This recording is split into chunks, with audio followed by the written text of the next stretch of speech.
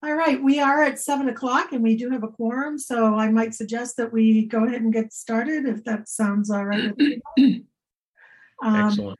So I'll call the order. Oh, hang on, here's Dave. That's good.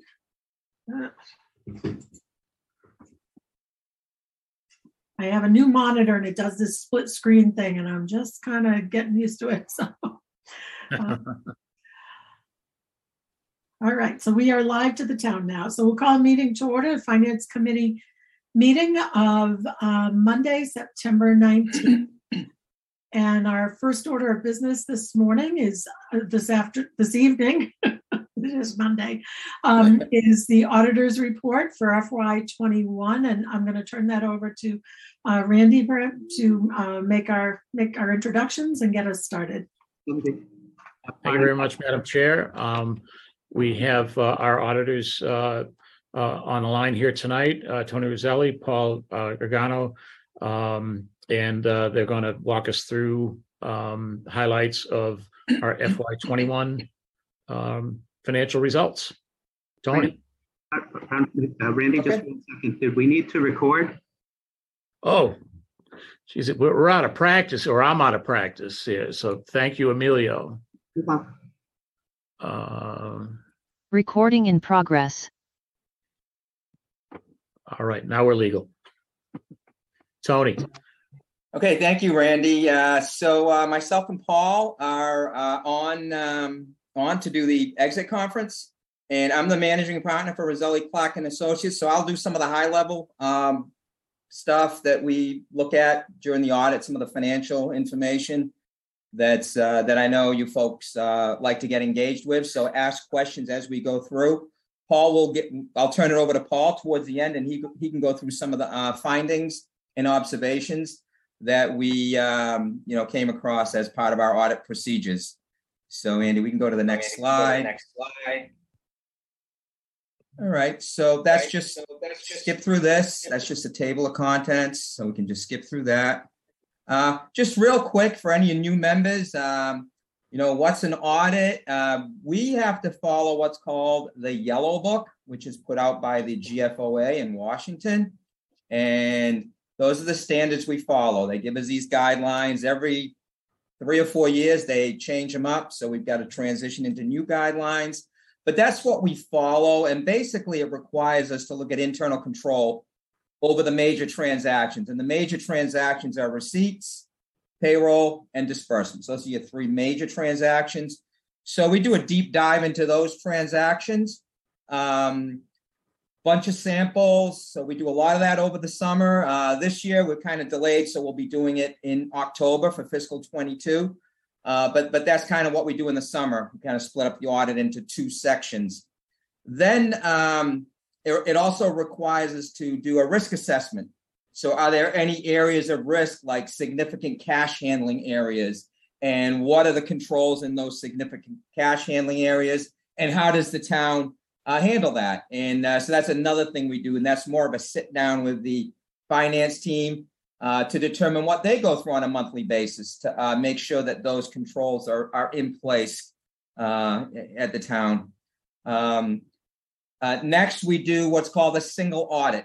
If a town receives more than $750,000 and spends that in federal financial assistance, we have to do a single audit. So a lot of our smaller towns don't hit the 750 threshold.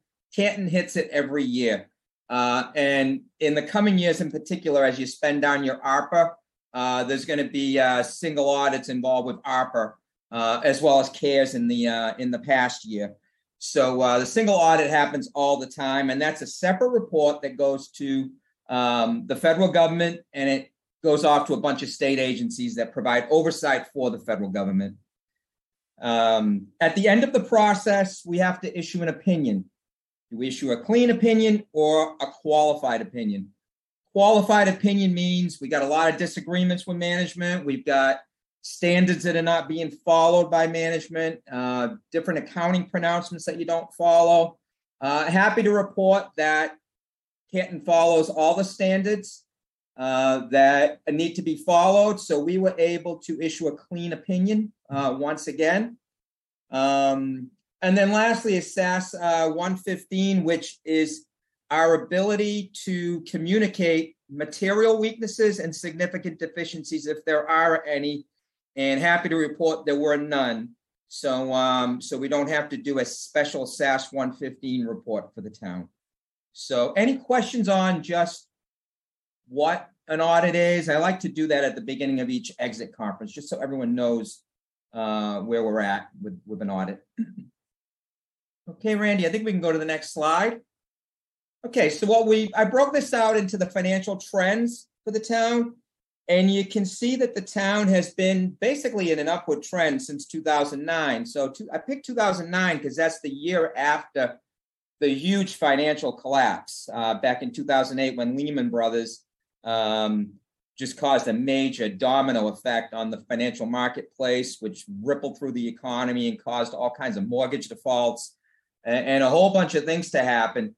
And, since then, Canton has just been on an upward trend. So each year you're going up 3 or 4%. You're doing it in a conservative manner. It's not like these big increases that I'm seeing in some other towns, but you're doing it enough to keep your AAA. So you've got a AAA bond rating. This sort of growth is what your bond rating agency wants to see to maintain that AAA. So some growth like this is very good for the town. And like I said, it's not growth that is overgrowth, but it's nice, steady growth. Any questions on this particular slide? Okay, Randy, we can go to the next slide. Okay, I just compared in this slide, just comparing like I always do, Canton to the S&P Tier 1 metric, which is 15%, and Canton's, I think, nudged over 20% at this point on their reserves. So really in good shape there. You got 5% of wiggle room in case something crazy happens. You do have some room there. I suggest you like to keep that 5% and not spend that down. And then your state average is around 10%, so you're well above your state average. And then the low end metric, which you want to avoid, is 4%. That's when you start really losing ground on your bond rating. So this particular chart shows how well you compare to the rest of the players, and I think it bears favorably for the town of Canton. Any questions on this slide? Okay. I don't think this is new news to all you folks. You guys are managing the town well, and I think you kind of managed to have this approach. So this is kind of confirming what the town's philosophy is. So let's look at why some of this went up. Well, your revenues beat forecast by $4 million. So you had a great year coming off the pandemic. You might have reduced your revenue forecast a little bit, taken a conservative approach. The economy bounced back, so you were able to beat your forecast by $4 million. You were also able to beat your expenditure budget by $1.3 million, so you're able to turn back 1.3. That $5.3 million got added to your fund balance. About half of that got added to your unassigned fund balance, which caused that little jump that we saw on the previous slide. The other half has been reserved for different reasons, subsequent year budgets and capital and things like that. So about half and half, which again, that's a very nice split to be managing through. So the metrics, like I said, we've already gone kind of through the rest of these as I talked about those other slides, but that's the major highlight on this particular slide. Any questions on this slide? Okay, we can go to the next one. Okay, I haven't talked about this in a few years, so I thought it was a good idea to bring this up. So your long-term obligations, which is your pension, unfunded pension liability, and your unfunded OPEB liability. And for those who don't know what OPEB stands for, it's other post-employment benefits, which is, for the most part, the health insurance that you have to pay your retirees on behalf of your retirees when they leave the town of Canton. So your unfunded liability on the pension side is $38.4 million. That's decreased by $6 million over the prior year, which is a really nice situation. And you're over 70% funded. So it's at an all-time high on the funding side, which is a really, really nice place to be on your pension. What a lot of towns are starting to look at is pension obligation bonds. You guys are really progressing nicely here. So where you're at 70% probably doesn't make sense. But some of these other pensions in the state that are still at 35, 40, 45% are actually taken advantage of low bond rates and have gone out and borrowed the unfunded liability, betting that their annual debt service will be less than what they have to pay the pension because they're so underfunded. So I don't know if you're hearing that chit chatter in your, some of your bulletins and alerts that you're getting, but North Andover is one that just did about, I want to say over 200 million in pension obligation bonds. And they got their unfunded pension obligation from under 50% to 99%. And they've taken an approach where they're dollar cost averaging the proceeds from that debt, so they didn't take the entire hit as the market dropped into investments. So huge story behind that if you're ever interested. Andrew Flanagan, who's the town manager over at Andover, he loves to talk about it. And I think the way they set that one up is going to work very well. But like I said, you guys are running pretty good here. So might not make a lot of sense for Canton. Plus, you belong to a regional retirement system. So it adds some complexities to the process when you belong to a regional system. On the OPEB, your unfunded liability is $86.9 million. That's actually an increase of $4 million over the prior year.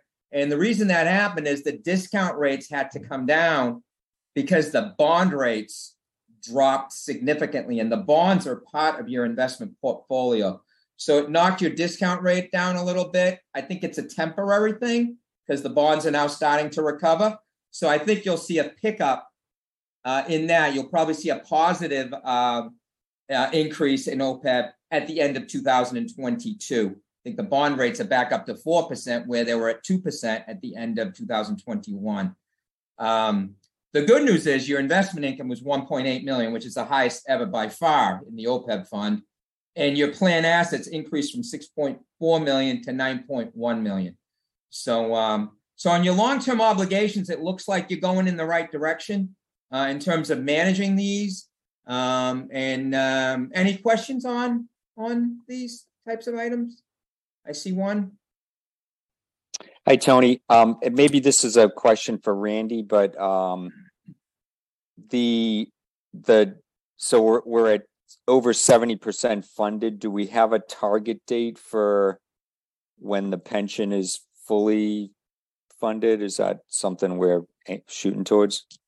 Yes, Norfolk County is on a schedule to be fully funded by the end of fiscal 2030, and they had a review meeting with the Norfolk County towns this summer, and despite the market volatility that we had seen up until that point, it still looked like a very achievable goal. Of course, we're in new territory now, so I'm not sure how that's going to shake out. But they've got a very very good plan.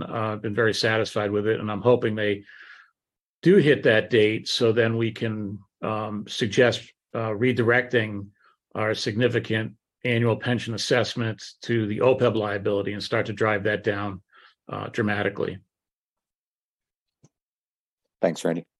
Sure. Yeah, Norfolk County's done a nice job of managing the fund. You're probably one of the better managed regional retirement systems. So I don't know of one that's over 70%. That's a regional. Of course, you've got like the city of Cambridge, which is at 99%, and some of those wealthier communities that have their own system, they're getting close to 100%. But 70% is a very nice place to be. It's above the state average, which is 64%. So you're in a good situation. And like I said, they've done a really nice job of navigating through the ups and downs in the marketplace over at the beginning of this 10-year run. Then there was a sustained growth of market appreciation, and hopefully they apply the same sort of metrics and processes to what's been happening in the market right now. Another question? Yeah, this is Dan. So maybe this is for Randy too. Randy, I thought on the OPEB, on a annual basis, we kind of pay as we go, right? We, whatever that expense is, we pay that out of our current revenues, correct? Correct. The PAYGO component is part of the health insurance budget, as Yeah. we're covering our share of the retiree insurance premiums, for folks that are retired. But there's an incremental amount beyond that for folks who aren't retired that still require a charge to this liability. But we also are forward funding by over $1 million a year, where the goal is to increase that $100,000 a year until we get to 1.5 million, which is about 3 years away. And then shortly after that, in 2030 or 2031, assuming Norfolk County gets to be fully funded, our assessment is going to drop dramatically by like $6 or $7 million annually, and it'll be my recommendation to direct that to OPEB at that point in time. Okay. Okay, got it. Thank you. Sure.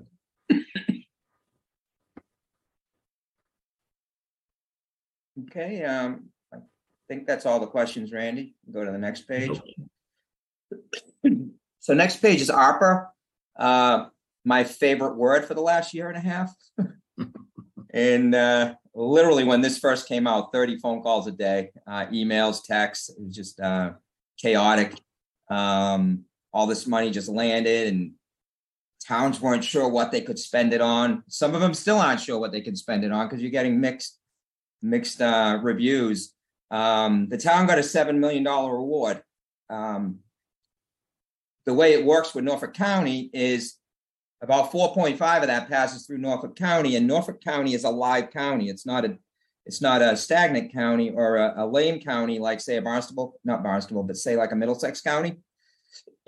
So back in January, the feds, to make things easier for everyone, okay, and remember that, I'll highlight easier.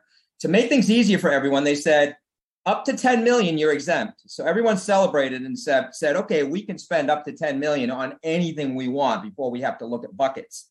And which basically covered in Massachusetts, I think, 325 out of the 351 towns. So it made it real easy. But then all of a sudden, there were 3 or 4 counties that said, wait a minute, we are direct recipient of the federal money. So the 10 million applies to us. It doesn't apply to all of the members of the county. So now you've got to go through this really cumbersome, confusing, and challenging process to get your money from Norfolk County. And you're not the only town. I had a conversation with Randy earlier, and he was kind of explaining to me what he's got to go through. And then he's still got the expense denied, even though he followed all the rules and the processes. And at this point, it might make sense. There are specialists out there that do manage the ARPA program for the towns. So we had talked about that today, about maybe using some of the administrative money that's in your ARPA fund to go out and get some specialists to just help that process along with the paperwork and kind of filtering out what's going to pass and what's not going to pass. So the first 2.5 million that comes directly to the town, you can spend that basically on whatever you want. It's the second 4.5 that's going to be a challenge, and it has to all be obligated by the end of 24. So it's something to be aware of. Are there any questions on this? I know this is a hot topic. I think we have Emilio. With regard to counties, what's the difference between an active county and a stagnant county that you were describing? Yeah, about 15 or 20 years ago, the county form of government basically got abolished by the state of Massachusetts.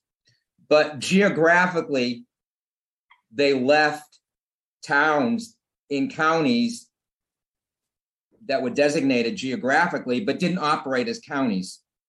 For whatever reason, and I don't recall why, there were 3 or 4 counties, in Norfolk, Barnstable, Plymouth.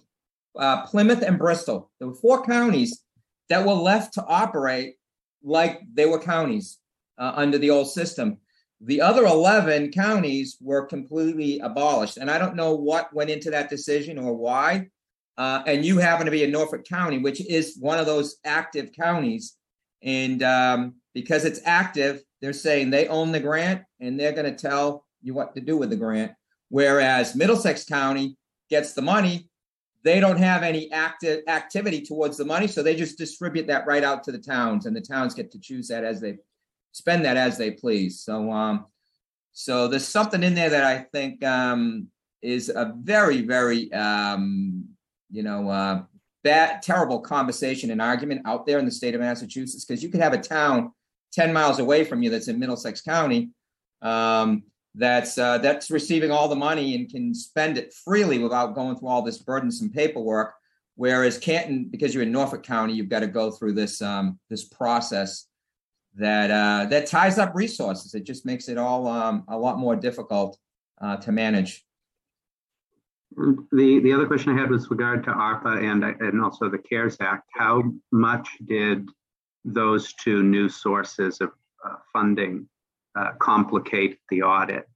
And as far as particularly in the case where some of these things are still kind of evolving.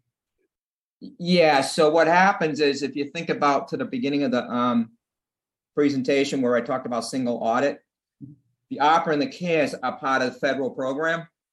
So it basically adds an extra program to the audit that we have to look at. And based on how the math works, we have to go through this calculation, this algorithm of how many programs we're going to audit. In some towns, it added 2 or 3 because it kicked it into a different, the math kicked it into a different category. So in Canton, it did increase the level of audit work, and the fees were absorbed by the grants themselves because there's administrative components to those grants. So they weren't absorbed by the audit budget. So we worked that out with Randy and with the state to make sure that those fees were eligible. So so that all worked out, but it does add to some complexities, to answer your question, to the audit. And Tony, if I could add to that, so then there was the wild card related to the CARES audit required by Treasury that that states audit a sampling of their subrecipients. And, Canton, every town was a subrecipient under the CARES funding at $2.1 million. And Canton was randomly, I'm told, selected for sample audit of the CARES expenses. And it was quite a grueling process. The majority of the spending had to be reviewed, every invoice, every payroll, all the supporting documents that went into decision making to spend the dollars the way that the town did. We came through it just fine, but not with some scars for the effort. And that was direct from the state Executive Office of Administration and Finance to this department and the school department. And that won't happen under ARPA because ARPA is not being managed by the state. The CARES Act was being managed by the state of Massachusetts. So, so they're responsible for the monitoring of the grant. That's why you had that, what's called a subrecipient audit done.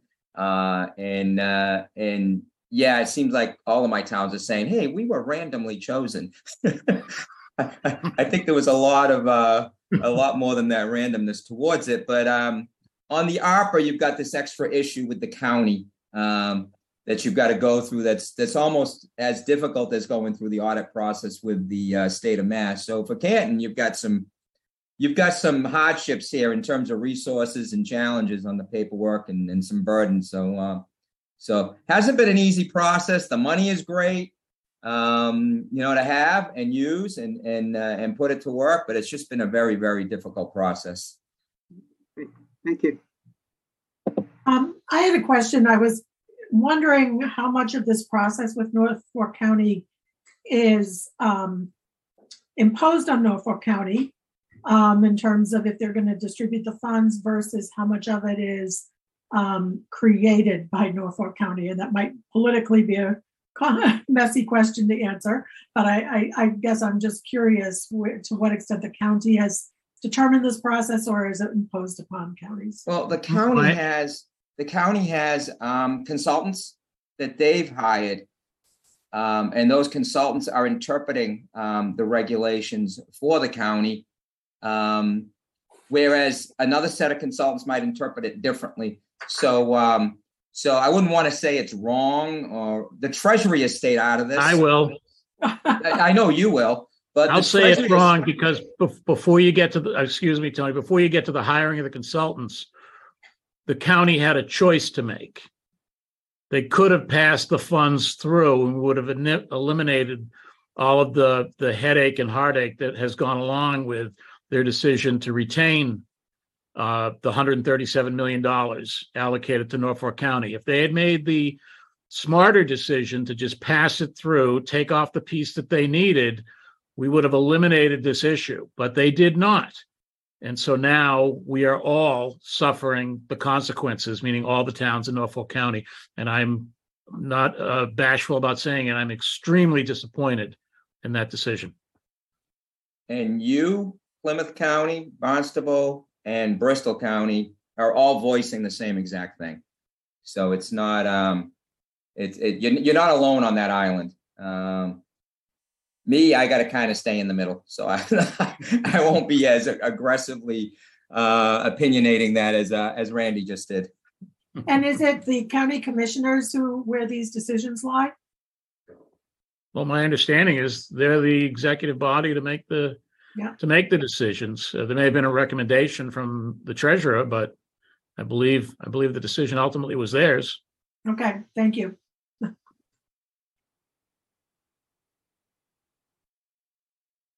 It strikes me as troubling that we might be in a position where we need to spend money to appoint an ARPA specialist to get access to funds from a county that should be supporting our work, not getting in the way of our work. But that's just an opinion. So. Well, I mean, I agree with you wholeheartedly, Cindy. And unfortunately, that's where I am with this process at this point.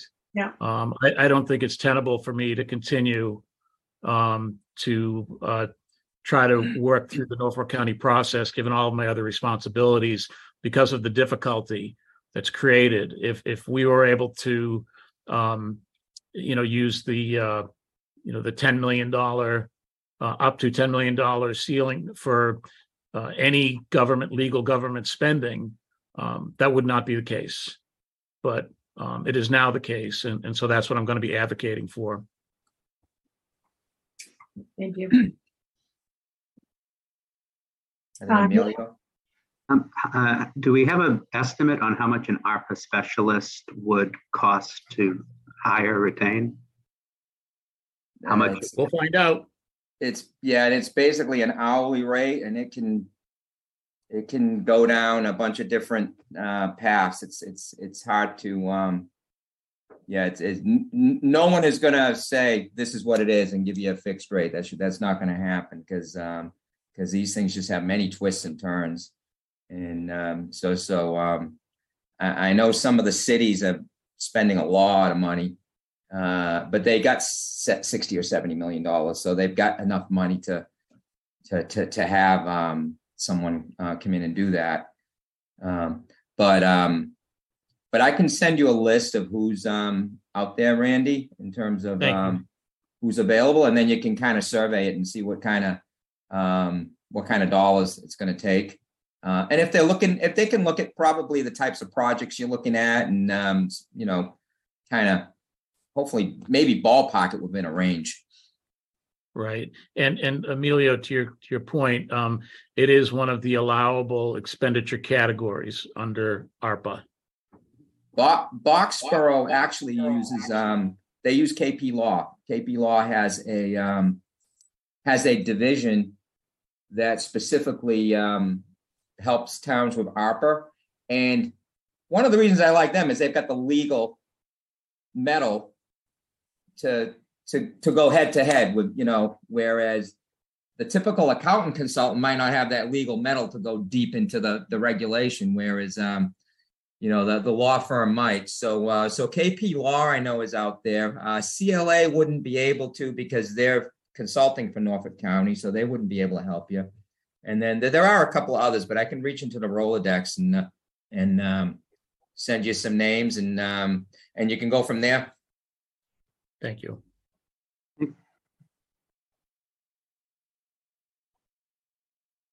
Okay, so I'm gonna just sit back and listen now, and we'll have Paul go through the tail end of the presentation here and discuss the findings and recommendations, and then we'll take some more questions at the end if you haven't asked them all, and go from there. All right. We had 3 findings. These were all previously reported in prior management letters. These were partially resolved. The tailings almost entirely resolved. These are old outstanding vendor and payroll checks that needed to be advertised and returned to anyone putting in any claims. Once a period of time goes past, you get to bring that back into the general fund. That was completed. The final step is just a housekeeping bit with the banks, just to get the outstanding checks off the bank reconciliations to clean that up. The fire department details were being tracked manually. The fire department was in the process of implementing an automated billing module through the Munis financial system that the town uses. I believe that was scheduled to be up and running for fiscal 23.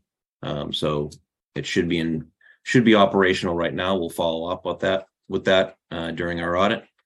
And finally, employment contracts. We had noted in the past that the town and the schools had a combined about 65 or so personal contracts out there. Made it very difficult for the HR and finance to monitor and administer the contracts, especially since many of them had differing languages. So we recommended consistent contract language and to investigate, the possibility of whittling the number down, in the future. The town actually went through that process and did make all the contract language consistent. We're just recommending that the schools do the same. And that was all we had.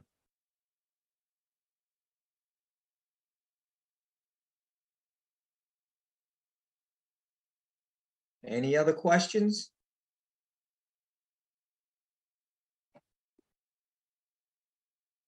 We'll be starting the next audit on October 24th. So maybe next year we can do this a lot sooner. Typically, it's done in the spring, April or so. And I know this year was a very busy year for everybody. But some of the information might be, a little more timely next for the next year. Yeah, I think we were, Tony, thinking maybe sometime in January or late January, if that fit your schedule. Yeah. You would talk about maybe leaving off the single audit piece, because that usually doesn't get filed till the last minute.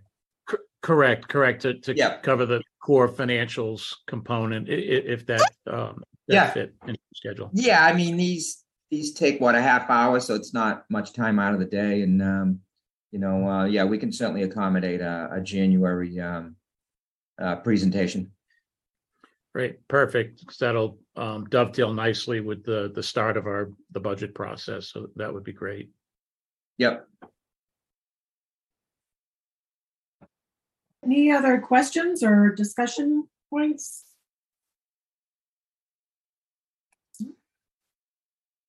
Well, Paul and Tony, want to thank you both for joining us this evening, and I feel like the presentation was very clear and easy to follow. So thank you, and also for the background and make sure all of our members have context in terms of the, what the audit is comprised of. So very helpful. Super. Thank you very much. And we'll see you in about 4 months, I guess. We'll be here before we know it. Thank you. Thanks. Thank you. Great. Thank you. Bye-bye. Bye. So next up on the agenda, I'm going to turn it over to Randy for an update on FY22 financial results and some discussion of the current climate, and then we'll also review the calendar for FY24. Excellent. Thank you, Madam Chair. So this was distributed to the FinCom and the Select Board, a variety of others. So it's a longer report with a lot of numbers. So I'm just going to focus on the highlights, but please feel free to ask any questions about anything. So we went into fiscal 22, which was the fiscal year that ended this past June 30, with a quote budgeted deficit of $3,163,000, meaning that we had put other funds, particularly our cash reserves, into a variety of different projects that was beyond our recurring revenues. So we plan to spend these items out of our reserve. So 1.2 million towards the Memorial Hall project, which is one subcomponent, the exterior renovation, one subcomponent of what is now a roughly $2.9 million project. We also transferred $660,000 to the SPED reserve. $500,000 was a normal ask, and then the school's asked to recapture $160,000 in excess FY21 circuit breaker funds that weren't spent down at the time. Then we had the Little League bathrooms and snack shack project, $600,000, replenishment of the school revolving accounts because they spent those down using towards the COVID FY21 COVID efforts. That was $500,000. $200,000 from the excess state aid we received to resolve the snow and ice deficit, and $15,000 for land taking. And we had reduced some capital by about $24,500. So we had excess funds that we had put towards the budget. So a net of $3,151,000 that we had planned to spend down out of our excess funds. And then there was this other item here that's otherly funded from the Uber and Lyft fees that we collect. So it's just another funding source. So grand total $3.162 million in deficit spending. And then the results. So we had a great year. We had revenues coming in ahead of all of the expenditures by $1.89 million. When I say all the expenditures, I mean including that $3.16 million in the deficits. So the total operating surplus was just over $5 million. And how we get there was local receipts were very strong, $1.89 million better than planned. Property tax revenue, $1.152 million better than planned. That was driven by new growth. The solar facility contributed an incremental just about $100,000. So which means that the rates that we're getting paid per kilowatt are finally starting to increase again. I know that's bad news for every customer, residential customer out there, but as far as our solar farm goes, it's starting to push us back into higher positive territory because we were scraping the bottom the last 2 years, like just barely making, $10,000, but above what we had planned. So this year was over 100,000. And then we got some insurance proceeds, as you know, for the Galvin water break there, about another 250,000. State aid came in 229,000, better than planned. And then tax title revenue, which we don't plan on, about 149,000. So total revenue surplus, 3,771,000. And then unspent appropriations, $1,345,000 just about, and our state assessments came in higher. So the state giveth up here and then they take it away over here. And it was primarily charter school and school choice related. But a net of just over $5 million as a positive variance to plan. And then, again, just breaking down a couple of these components on the property tax side, our new growth related to real estate, personal property beat plan by $253,000 on real estate and over $1 million in personal property new growth. Better than planned. So over $1.25 million just from those areas. And again, you're continuing to see positive changes in new growth on personal property, primarily related to utility valuations, the big valuations of the utilities and infrastructure in the town. Our collection rate actually dipped this year. For property taxes, we were at 98.57 at June 30. And it was 78 basis points less than the last year. Typically, we're over 99% at June 30, but as of the writing of this memo a week ago, we are over 99%. So as you imagine, the payments still do trickle in. Again, as far as the local receipts, where that came, or just putting that in context. As you recall, we look for local receipts to come in $1.5 million better than budget, because we don't budget all of the local receipts. We look to recharge free cash. So all of that cash spending you saw up above, over $3 million, we look to recharge at least $1.5 million of that every year. And typically that's going to come from local receipts. So as you recall, it was an open question whether or not we'd be able to achieve that in 22, given how we were leaning on local receipts to balance the budget. But local receipts came in very strong, so we did beat it, the budget by $1,890,000. So we did return all of that to recharge free cash, and where it came from was motor vehicle excise tax. Beat plan by $774,000, which is significant, and building permits by $428,000. However, in context, combined, those two categories were down from the prior year by $406,000. So a good strong showing in these areas, but not at a peak.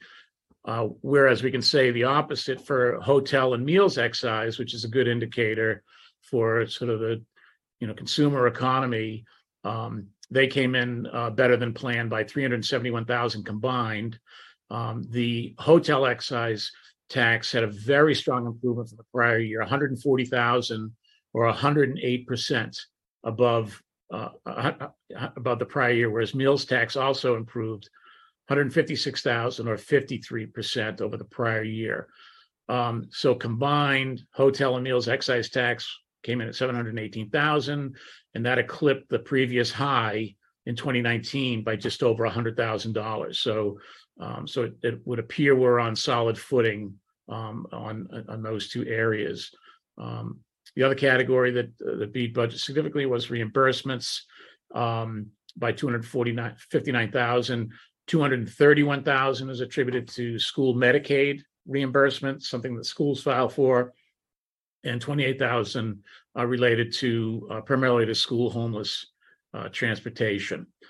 All of the other 10 local receipts categories netted out to $57,000 higher than planned. The state aid higher than budget by $230,000, $140,000 was attributed to the charter school reimbursement amount, and the balance attributed primarily to property tax exemption reimbursements, where we give out a property tax exemption of the Board of Assessors, awards that, and then we get reimbursed a significant percentage of that. So that comes back to us. And on the expenditure side, so you can see exactly where the surplus came in. These are the top 9 areas. Health insurance, $287,000 favorable. I was trying to isolate like one item that would explain that, but it really was a hodgepodge of items. We had fewer employees going with the opt-out, which is an expense. We had a change in the mix of the plans between family and individual, and the more expensive plan, the less expensive plan. The counts, were close, but it was really the mix, but still positive result there. 287,000. FinCom reserve, as you know, ended at 230,000. We only needed 370,000 to cure year-end issues. Executive branch came in positive, 176,000. The majority of that came on the legal budget line, which I'm sure everybody's happy to hear. So that budget it was not fully utilized. So we had a good year, I guess, from a legal expense perspective. Trash collection.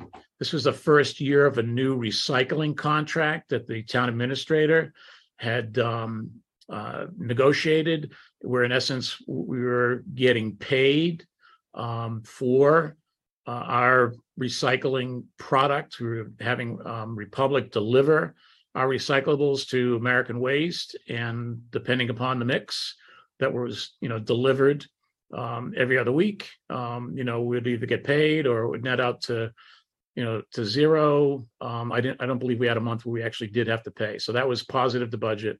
143,000 was all recycling. Assessors had a turn back of 90,000 related to their property revaluation efforts. Veterans had a turn back of 75,000. I know many don't like to see a turn back there, but that's a reflection of the caseload and those eligible, for benefits. So that's where that turn back, comes from. Town general insurance, we got more favorable rates than initially planned on a variety of our insurances. Debt service, 65,000 positive. That's our interest predictions came in a little bit better than planned. School department turned back over 53,000, and then all of the other 23 voted budgets returned 87,000. So 1,277,000 coming back from all of these different departments. And then this is the estimate on where our cash reserves stand.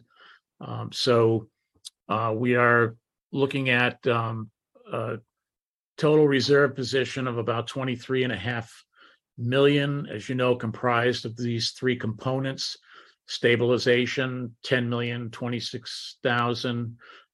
That's down slightly from last year, as you might expect, because of the market.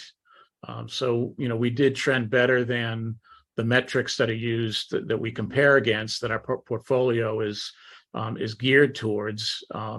As Bartholomew, did a nice job in beating the metrics, but it was a down market, and so I think we only lost about 40,000 from where we were last year.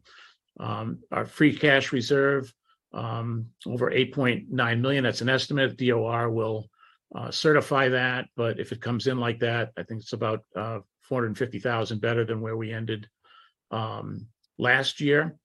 And then surplus overlay, which is net of any pending cases or reserves for abatements, over 4.5 million. And again, that's primarily that increase there, which is a nice increase, over $1 million, is primarily fueled by the new growth property tax that we received. So I'm looking for about 23.5 million, and that amounts to 20.29% of the current year's budget.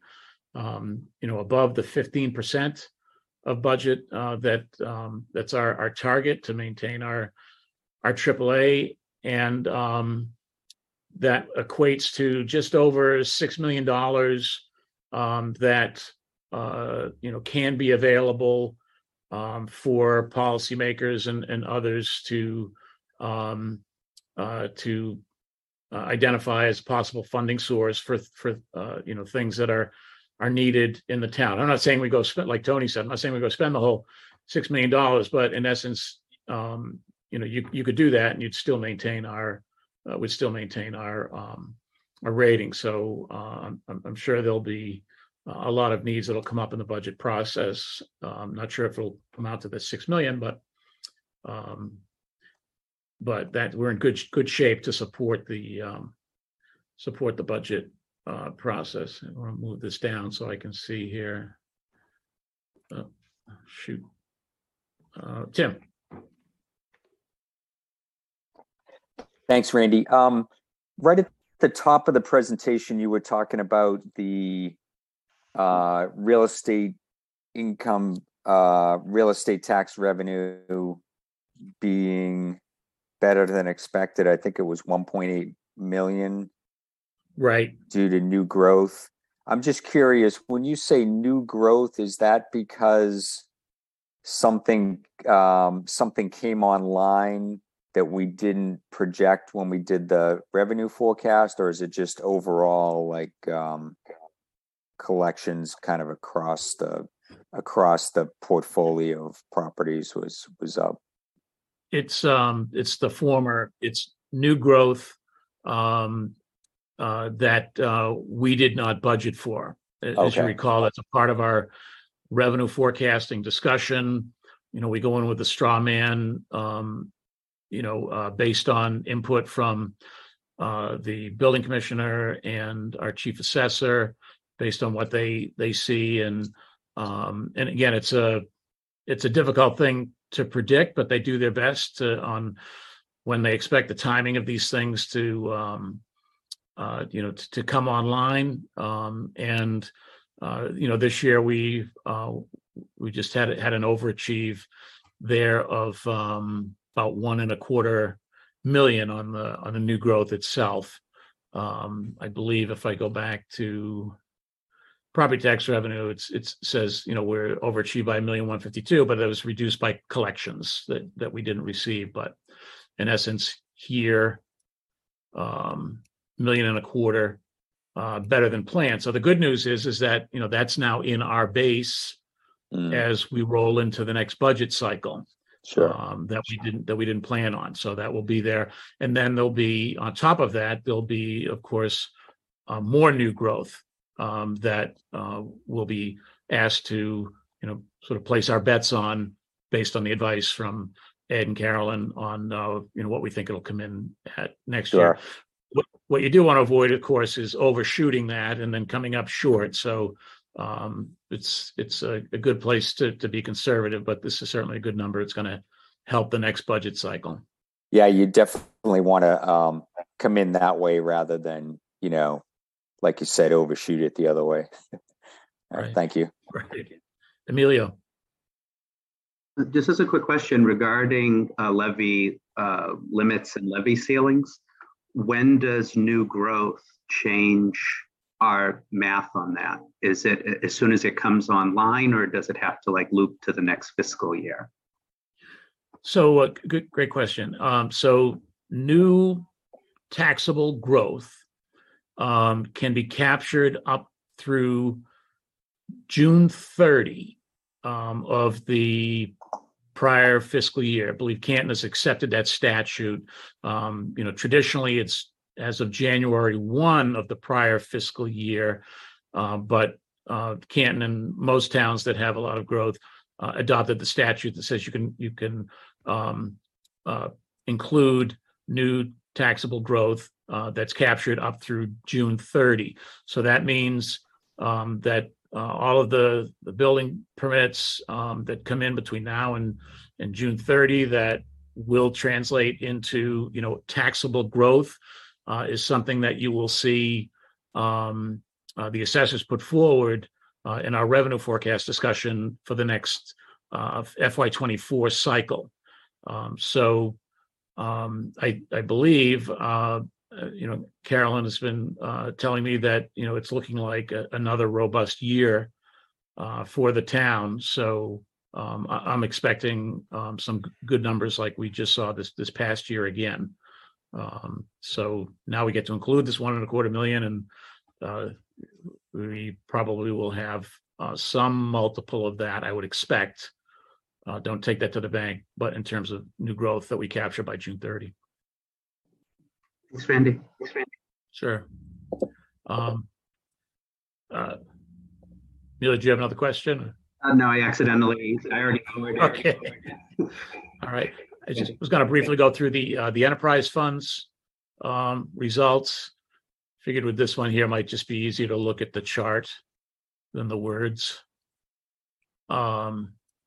So with the water enterprise fund, revenues were down from plan by 771,000, and actually down slightly less than that from the prior year. And in talking to Pat Colley, who does the water billing for the department, explained that seems like a long lost memory now, but in the summer of 21, which is what these revenue numbers do include, I guess it was a wet summer. I'm not remembering that. I'm just remembering the dry summer from this year, but apparently last summer it was wet. And so our irrigation revenues were off precipitously, no pun intended. So the good news is that even with that pretty dramatic decline from where we were last year and from plan, because our MWRA assessment came in 618,000 less than we had budgeted. And then with some other expense favorability, we came in $1 million favorable on the expense side. We were able to net out 245,000 better than plan. So as I like to say, between the jigs and the reels, we beat plan on the water side. But the way that translates into what I know Dan knows as a member of the Water and Sewer Rate Policy Study Committee, that this not having this $700,000+ in revenue only keeps us further away from our goal of the reserve number that we're targeting, 50% of the operating budget, so that we can have a better mix of debt and cash for our capital projects. So we're still down at a 15% reserve number as opposed to the 50% reserve number, and this would have put us over 20, maybe at 22%, but it certainly didn't help that we didn't have that. So I don't see water rate relief or a flattening of the need for that if we're going to maintain our goals on the water side. On the sewer side, had a good year. We beat our budget by 203,000 on the revenue side.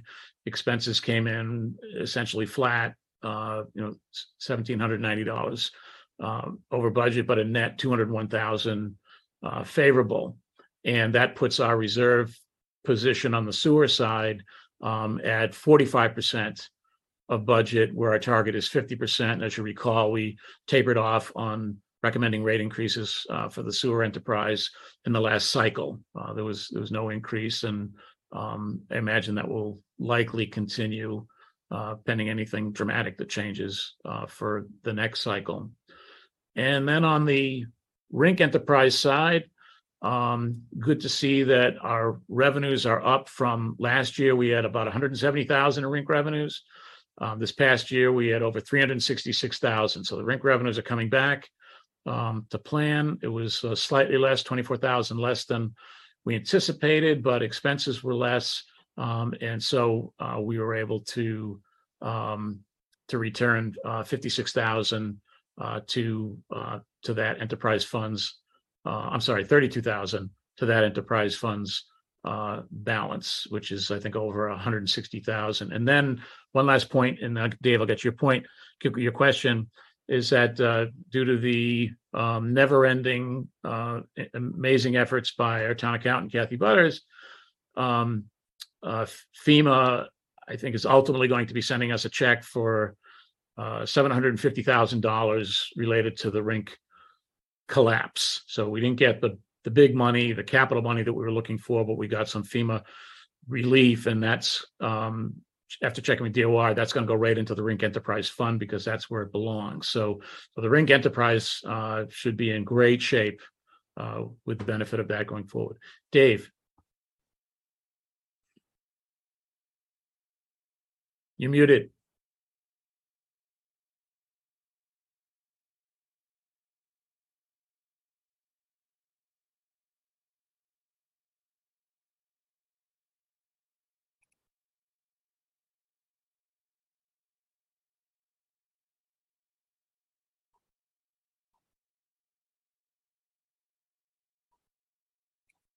able to unmute? No. Trying to do it for you, but I can't.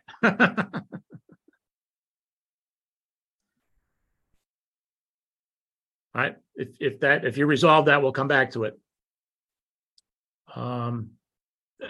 Any other questions on the enterprise? Or if you also, if you want to, Dave, if you want to use the chat, then we can read out. There you go. To everybody. Yeah. So. Having a mic issue. All right, if it comes back, we'll get back to your question. And then the. And Emilio has a question as well, Randy. Okay, thank you, Emilio. Randy, on the Rink Enterprise Fund, is there a target for that reserve? No, there isn't. We were just looking for the rink to be able to stand on its own. Remember, it's carrying debt service charges now of approximately $110,000 a year, which is pretty substantial. For the $2 million that we needed to borrow as part of the overall, I think $11 million for that project. So we were looking to be able to keep our heads above water and maintain operations. So looks like we've achieved that. And now with a pretty substantial cushion expected to come into retained earnings, I would imagine this committee will have further discussion about best uses of that, whether it's to put that towards debt service, or to have in reserve for major repairs down the road. So it's something we can discuss in a future meeting. But there's no specific target because there really should not be any major capital expenses for that venue for some time. Whereas with water and sewer, that's ongoing. We'll have those every year. Thanks, Randy. Sure, Karen. Another question on the rink. So it looks like the surplus was all in salaries and wages, and looks like we doubled our budget from 64,000 to 121, presumably because it wasn't open the full year, and this past year was open more, but we spent about the same, around 36K. Do you think we just were understaffed or didn't hire folks that we were going to plan it on hire? Do we know the answer to that? Yes, we do. In the full disclosure answer is that much of these salaries and wages were absorbed directly by the recreation department. With the transition in the director position, this was something that went under the radar in terms of allocating. Allocating expense amounts, to accounting to reclass those.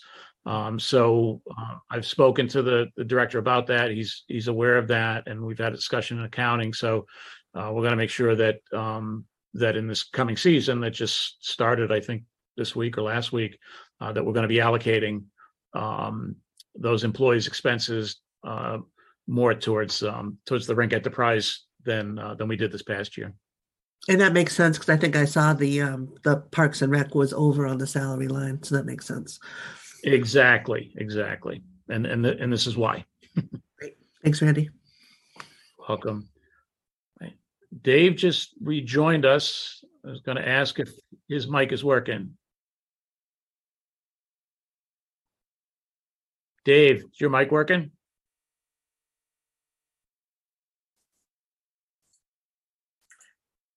Nope.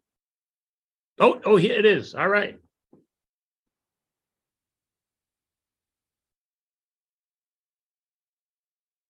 Shoot, I still can't hear you. Volume.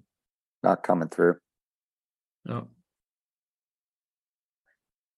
But as Cindy said, if you want to put something in the chat, go right ahead.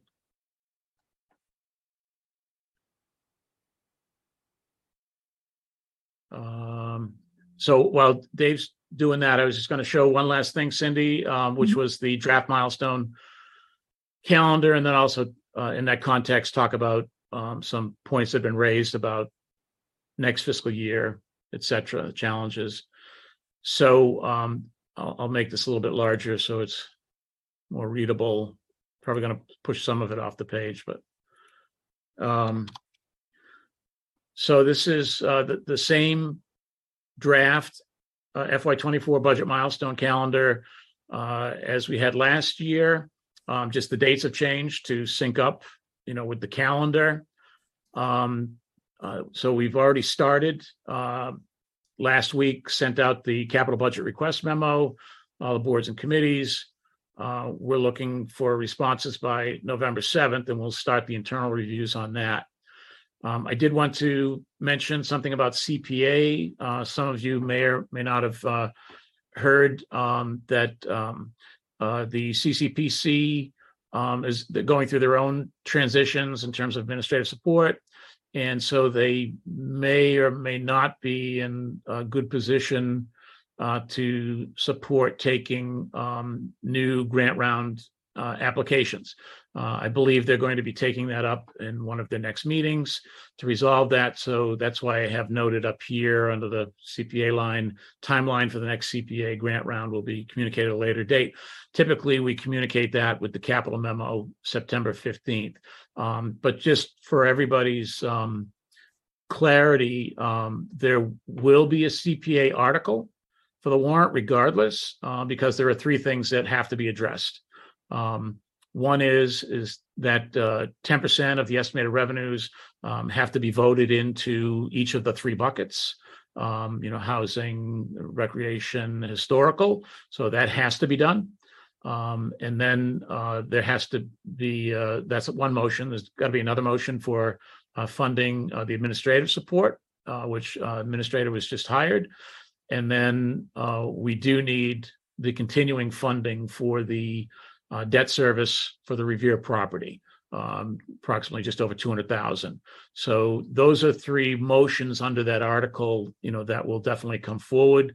And I expect we'll hear more from the CCPC going forward on, what will be happening with applications for the new grant round. But I do know that they've got to sort of get their stuff in order, given that they've got to transition with the administrator. The rest of the schedule flows as it has in the past. You see, I've highlighted the capital components and the operating components. And our target here is May 8th for town meeting. And that means that we need to finalize everything by April 17th. That's our hard drop dead date, so that we can, that's when Ellen and I need to get everything out to the printer so that it's in the voters' hands by April 24th, 2 weeks prior to the town meeting as per statute. So we've got our same work cut out as we have in the past. And I believe one of the items on the agenda here, I'm sorry, back to the schedule. So I can tighten up these dates. Be good to know the day of the week that FinCom would prefer to meet on. The only, date that I, won't work as far as coordinating with me is going to be on Tuesday nights if I need to attend a, select board meeting. So I was hoping that would open that up to some discussion about what the committee would prefer in terms of the day of the week.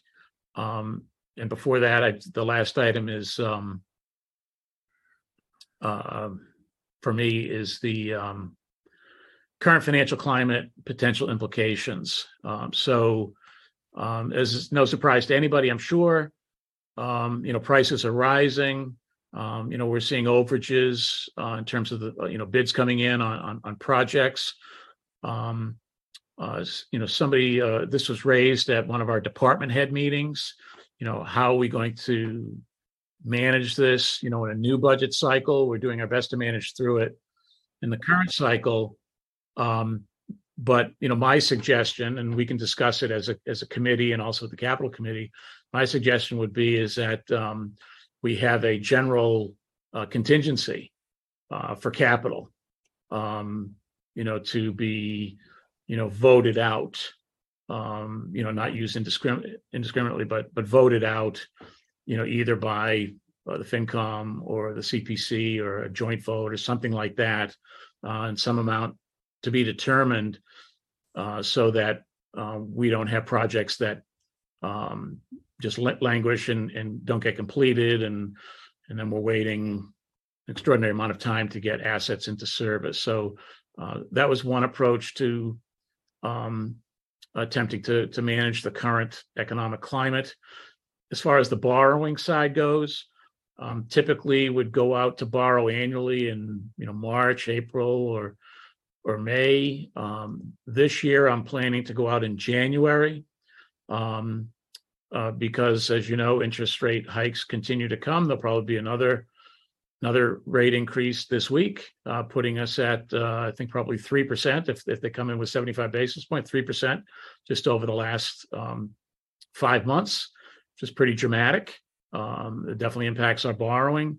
Why wouldn't I go earlier than January for the current slate of projects? Because if you pay your first half of your debt service payment 6 months after your bond date, so we bond in January, that trips us into the next fiscal year when we would have a budget for the borrowing. We don't have incremental budget to borrow in December, and pay it in June. So that's one of the ways we're looking to manage here. There's not much I can do about the interest rates. They are rising. I'm seeing rates between 3% and 4% for communities with similar borrowing profiles as we have, and that's up dramatically from approximately 2% that we had been getting. Randy, can I just ask a question on the contingency that you mentioned? Sure. Were you talking about a general contingency or a contingency on every project? General contingency, because we're not going to know exactly where the issues may or may not arise. As you know, with the way that the cash capital motions are voted, there is flexibility within the municipal cash capital and then the school cash capital, meaning if something comes in less that was on that list, those funds are available, for another project on the list, not something to be added to the list, but something within the list. That provides, from what I've seen historically, a very modest amount of contingency. So what I'm thinking is the cost issues that I'm seeing are in the 5 to 6 figure range. So it may make sense for us to have a healthy contingency that's could apply to any of the capital projects, and then in fairness, have those funds as they're needed to be voted out by either the FinCom or the CPC or a joint vote of the two, just so it's on an equal playing field. Thank you. Yeah. Dave, how's your mic coming? I think it's working. Can you hear me? Sorry, I had to restart the computer. It was one of those window updates days. So yeah, back to the rink revenue. One suggestion I had was, one thing our rink is lacking is advertisements in all the boards, and that could potentially add some additional revenue for the upcoming fiscal year. So there isn't one ad over there, and every other rink in town has them, and it's probably a good way to generate some additional funds. I completely agree with you, Dave. That had been a topic of discussion with the prior director of recreation. So it's certainly something we can ask the current director to look at. I do know, I looked into it enough to know that DCR, Department of Conservation and Recreation, who we lease the building from, does have input and control over that. They don't forbid it, but they definitely do have a certain level of regulation over it. But I completely agree. That's certainly an opportunity, and I'll speak to our rec director about it. Okay, thank you. Sure. Tim. Maybe we could run commercials during the FinCom meetings and generate some revenue too. Because I don't think the ratings are that high. our audience base is so big.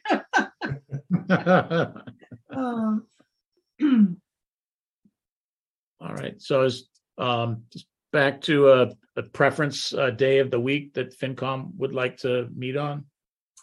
So let me just put one out there to start the conversation. Amelia, go ahead. You might have a. I just had, first of all, just a quick question about the capital general contingency. And as far as I think weekdays, and probably any weekday would work for me as long as it's like I know in advance. With regard to capital, so would that contingency fund be deducted from school and municipal capital for this upcoming year? Or would this be a separate parallel action by FinCom? It's a good question. And again, it's not a decision to be made by me. All I can do is recommend. But given the environment that we're in, my advice would be not to deduct it from our allocated capital plan, but have it as an addition to, which in essence is it's its own little inflation factor to be used as needed. But again, that's just a recommendation, and I'm going to defer to, the policymakers here in the Capital Committee on what they think. But as I had mentioned earlier in the discussion, that may be a good use for a portion or a small portion of our excess reserve. And then when it's all said and done, when everything is procured, certainly any excess on that line and the contingency line go right back into free cash. And I don't have it in front of me, but what year are we in the capital budget cycle? We are approaching the FY24 capital budget cycle. That's the memo just went out last week. Speaks to the FY24 cycle. We're currently in fiscal 23. So is there the 5-year capital cycle that's kind of built out for capital? Which year of the 5-year cycle? Are we near the end where there's less mobility of what we've kind of allocated? When you look at the table and there's the 5 years of kind of what we've kind of projected. So in the early part of the cycle, there's more flexibility to move things around. And when you get kind of to the end, you're kind of more at the end of a 5-year. Right. Yeah, there's, I can't answer that definitively until all the departments come back with their updated 5-year capital plans. What I sent out in the memo, which I believe Ellen may have distributed to all of you, shows a balanced next 5 years, but we only get to balance by moving items out to year 6. So it's going to be interesting to see what comes in. And I would, just like any year, I'm sure there's going to be more requests than we actually have dollars for. Thanks, Randy. Sure. So perhaps the next place we'll go, maybe while we're just looking at the calendar, is to see if we can come up with a date. And I was going to propose just to have a starting place on whether Wednesdays would work for folks as a potential standing time. I know that's what we've done in the past. I see a couple of head nods. Any? Works for me. Dan's good. How about you, Dave? So speaking of hockey, that's at hockey at that rink until 7:00 on Wednesdays. So our meetings start around 7, and I would be late every Wednesday. Was the case. It started at 7. Do you Mondays work as an alternative? Tuesdays we want to stay away from because they. Mondays could probably work better. We have soccer till 6:45, but daylight's getting shorter, so that'll probably and sooner. So yeah, Mondays would be better than Wednesdays for me being on time at least. What about for others? I want to make sure that we don't have others who have sort of conflicts on Mondays. It does potentially bump us into the holidays, but we can deal with those weeks on a case-by-case basis. Works okay for me. Yeah. Dan and Karen? Good with either day.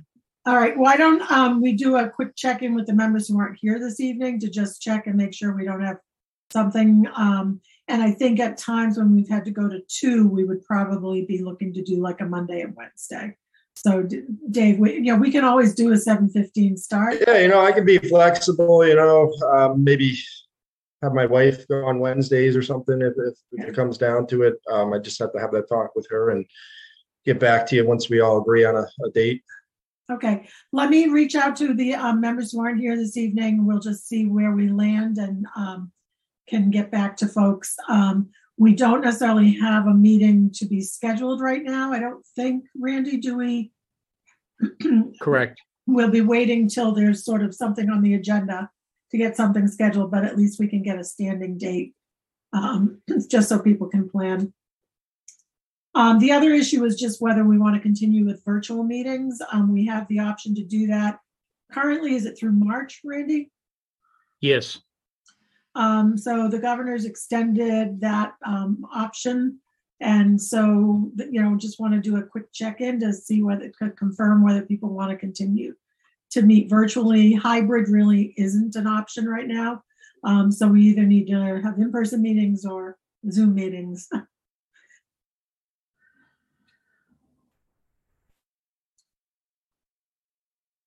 I prefer in person myself, unless you want to get to know my kids a little bit better. I'm sure they'll be running in the room here and there.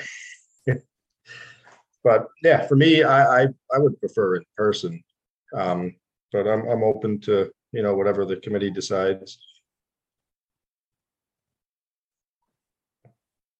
I think it's easier on Zoom, but I'm fine with either. Yeah. I'm okay either way. All right, let me, Emilio, I don't know if you have strong feelings one way or another. I'm fine either way. I think Zoom or in person are fine. One thought, though, is that we should keep the in-Zoom capacity, even if we do meet in person, because particularly where our budget cycle is in the middle of also snow season. If we see a storm coming, we could theoretically, within 48 hours, before 48 hours of the meeting, change to Zoom and not get behind on the schedule, since particularly at that time of year, it's a hectic schedule for FinCom.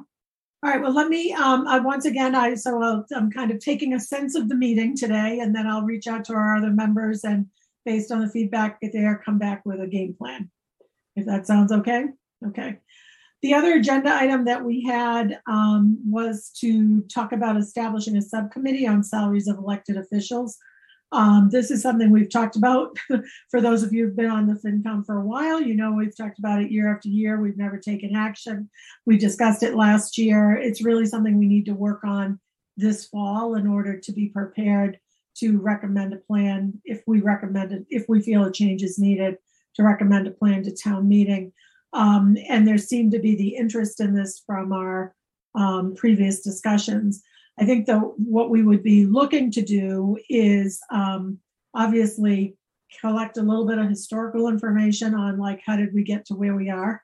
Are there reasons why we have the structure we do? The second thing would be, with Randy's help, identifying comparison towns that are appropriate in terms of size and structure, I think is also, something that matters here. And then doing a bit of research to really just identify what their procedures, policies are on compensation of elected officials. And we would want to include in that also any information about eligibility for health insurance, because that is part of the compensation issue. So I think what we'd like to do is identify, the more subcommittee members, the lighter the load, in terms of dividing up the towns and ideally being able to make a phone call or two. It could require something a little bit more than that, depending on the responsiveness. And I think Randy's happy to help us kind of identify some contacts and how we might engage with towns. So I think what I'm looking for at this point is I think 3 would be an ideal subcommittee, but 2 would probably work as well. So whether anyone would be willing to take this on and serve on the subcommittee to look at the salaries of elected officials.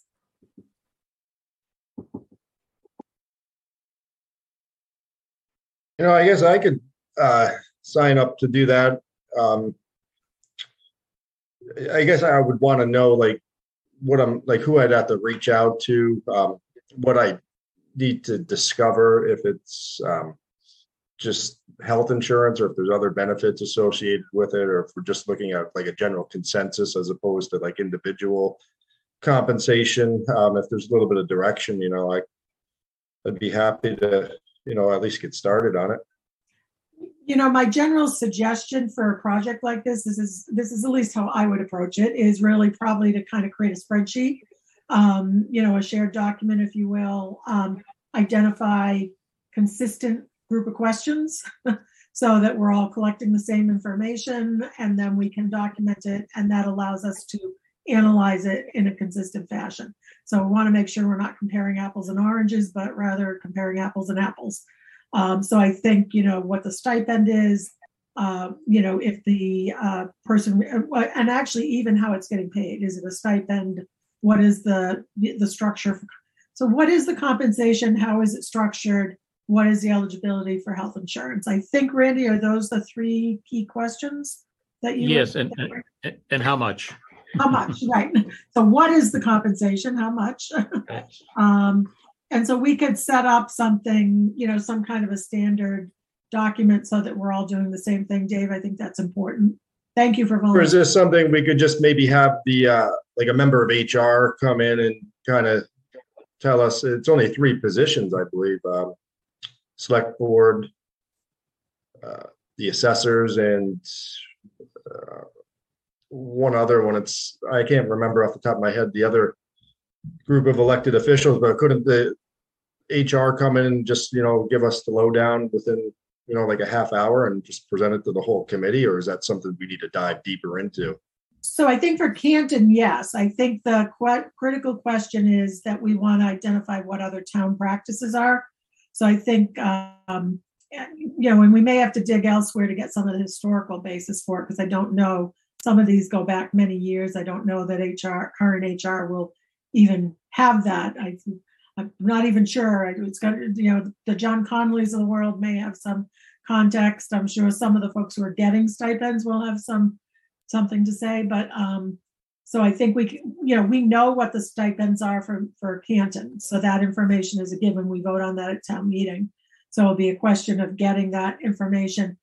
And we would want to be including getting it about boards that don't currently get any compensation here in Canton. So, Amelia? Cindy, I'd also be willing to help. Excellent.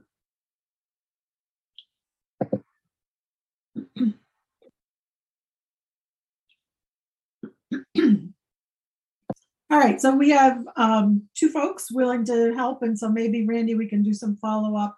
Might benefit from a brief meeting for perhaps myself, Randy, and Dave and Emilio. That's not a quorum, so we're okay, right? Certainly, yes. Yeah. And we can maybe work through kind of the method, if you will, and get a time frame that frames. Okay, excellent.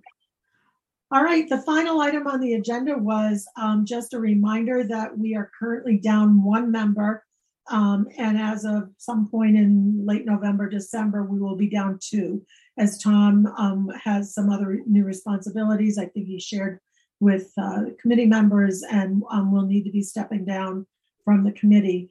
And so I'd welcome you to think about who who might be a good person to join the committee.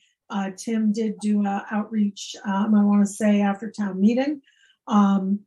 And we didn't really get any volunteers at that time. I think that I will probably do another similar thing again, kind of reconnect through the citizen to see if we can get any volunteers. But I think networking is kind of a great way to get some folks. I know Emilio did suggest whether we want to tap any past FinCom members or, capital planning. I'd want to be careful about pulling people out of capital planning and then they have a problem, particularly as we're going into this time of the year.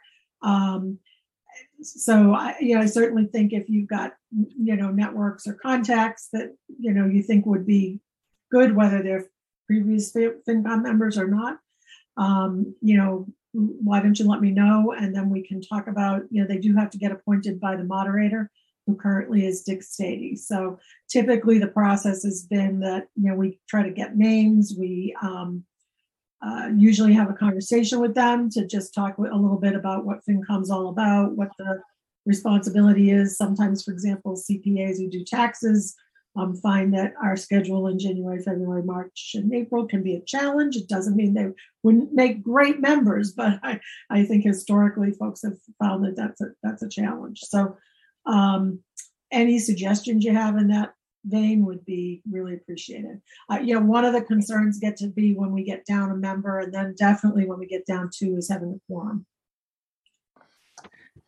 Is this something we might want to put like on Facebook on Everything Canton? I wondered about that, Karen. What do folks think about that? I mean, I could certainly put up the draft, like once I do a letter for the citizen, I could then put that same, maybe abbreviated, but a version of that up on the Everything Canton page. I mean, certainly you get a lot of people who pay attention there. Yeah, I'm kind of shocked how many people I've learned recently don't get the Citizen. So maybe we'll see folks that wouldn't see it in the paper. Yeah, good point. Amelia?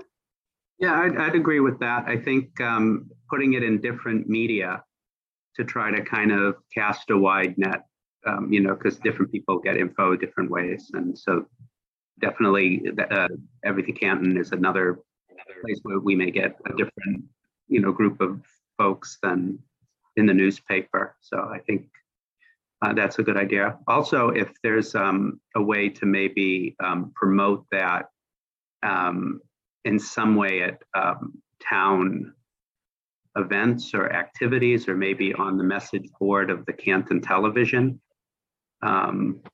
or things like that, where we may get, particularly where the Canton Television Channel 42 has a lot of these meetings. So we may have viewers at home that may watch meetings like this and might be interested, a specific targeted group of residents. So mindful that we have CCTV here and recording our meeting today, I will just say publicly that if anyone is interested in learning more about the Finance Committee and how they might get involved, what we do, the time commitment, that you are welcome to maybe reach out via Randy Scollins, who can pass your information along to me. Randy, do you want to just mention what your email address is? Certainly. R as in Randy, Scollins, SCOLLINS @town.canton.ma.us. So R Scollins @town.canton.ma.us.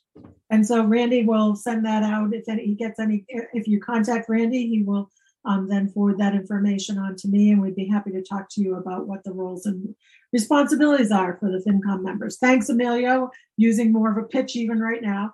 And then we can do a follow-up in terms of whether, on any of the announcements that just kind of roll there on cable, how we can follow up to figure out how to go about doing that. So great suggestions, because we do need to get the message out wider. All right. Any other business? Ellen. Cindy, I think Ellen has her hand up. Yes, Madam Chair, there is actually a email address for the FinCom. Oh, okay. I believe it's fincom@town.canton.ma.us. I can double check on that. That would be great. And I will follow up with you offline about how that gets checked and what needs to come to the FinCom. So. All right, and then I jumped ahead, we do have minutes to be approved for July 13th. They did just go out, I think, today. So if folks have had a chance to read them, we would welcome the opportunity to approve them today. But if you need more time to review, then we can hold them to our next meeting. So one comment I have on the minutes is that I voted for the chair, it looked like, but I was not at the meeting. Okay. I think it's probably a misprint, and Dan's name probably should have been entered in there.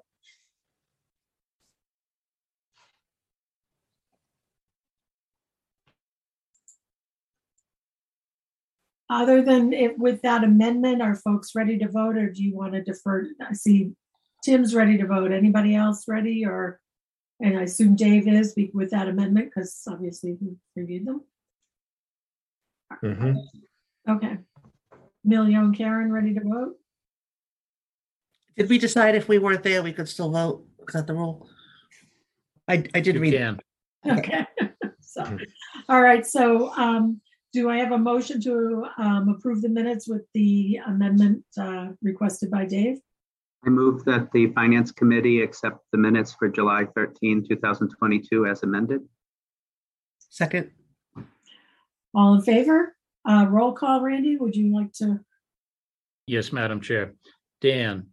Aye. Karen. Aye. Tim. Aye. Emilio. Aye. Dave. Aye. And Cindy.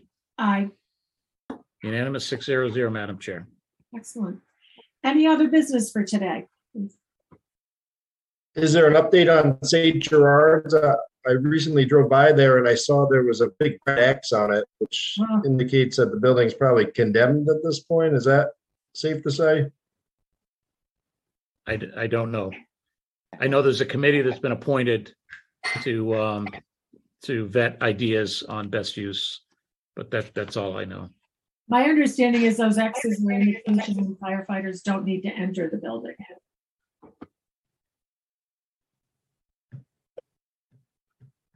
I don't know that it's been condemned, but I think it does indicate that firefighters don't need to go in, so. But Chief Duty could probably tell us better. Yes. Okay, thank you. Do we have a motion to adjourn? So moved. Second. All in favor? Aye. Do we need a roll call for adjournment? Sure. Emilio. Aye. Dave. Aye. Cindy. Aye. Dan. Aye. Karen. Aye. And Tim. Aye. 600, Madam Chair. We are adjourned. Great. Thank you very Have a good much, night. everybody, and we will be in touch soon.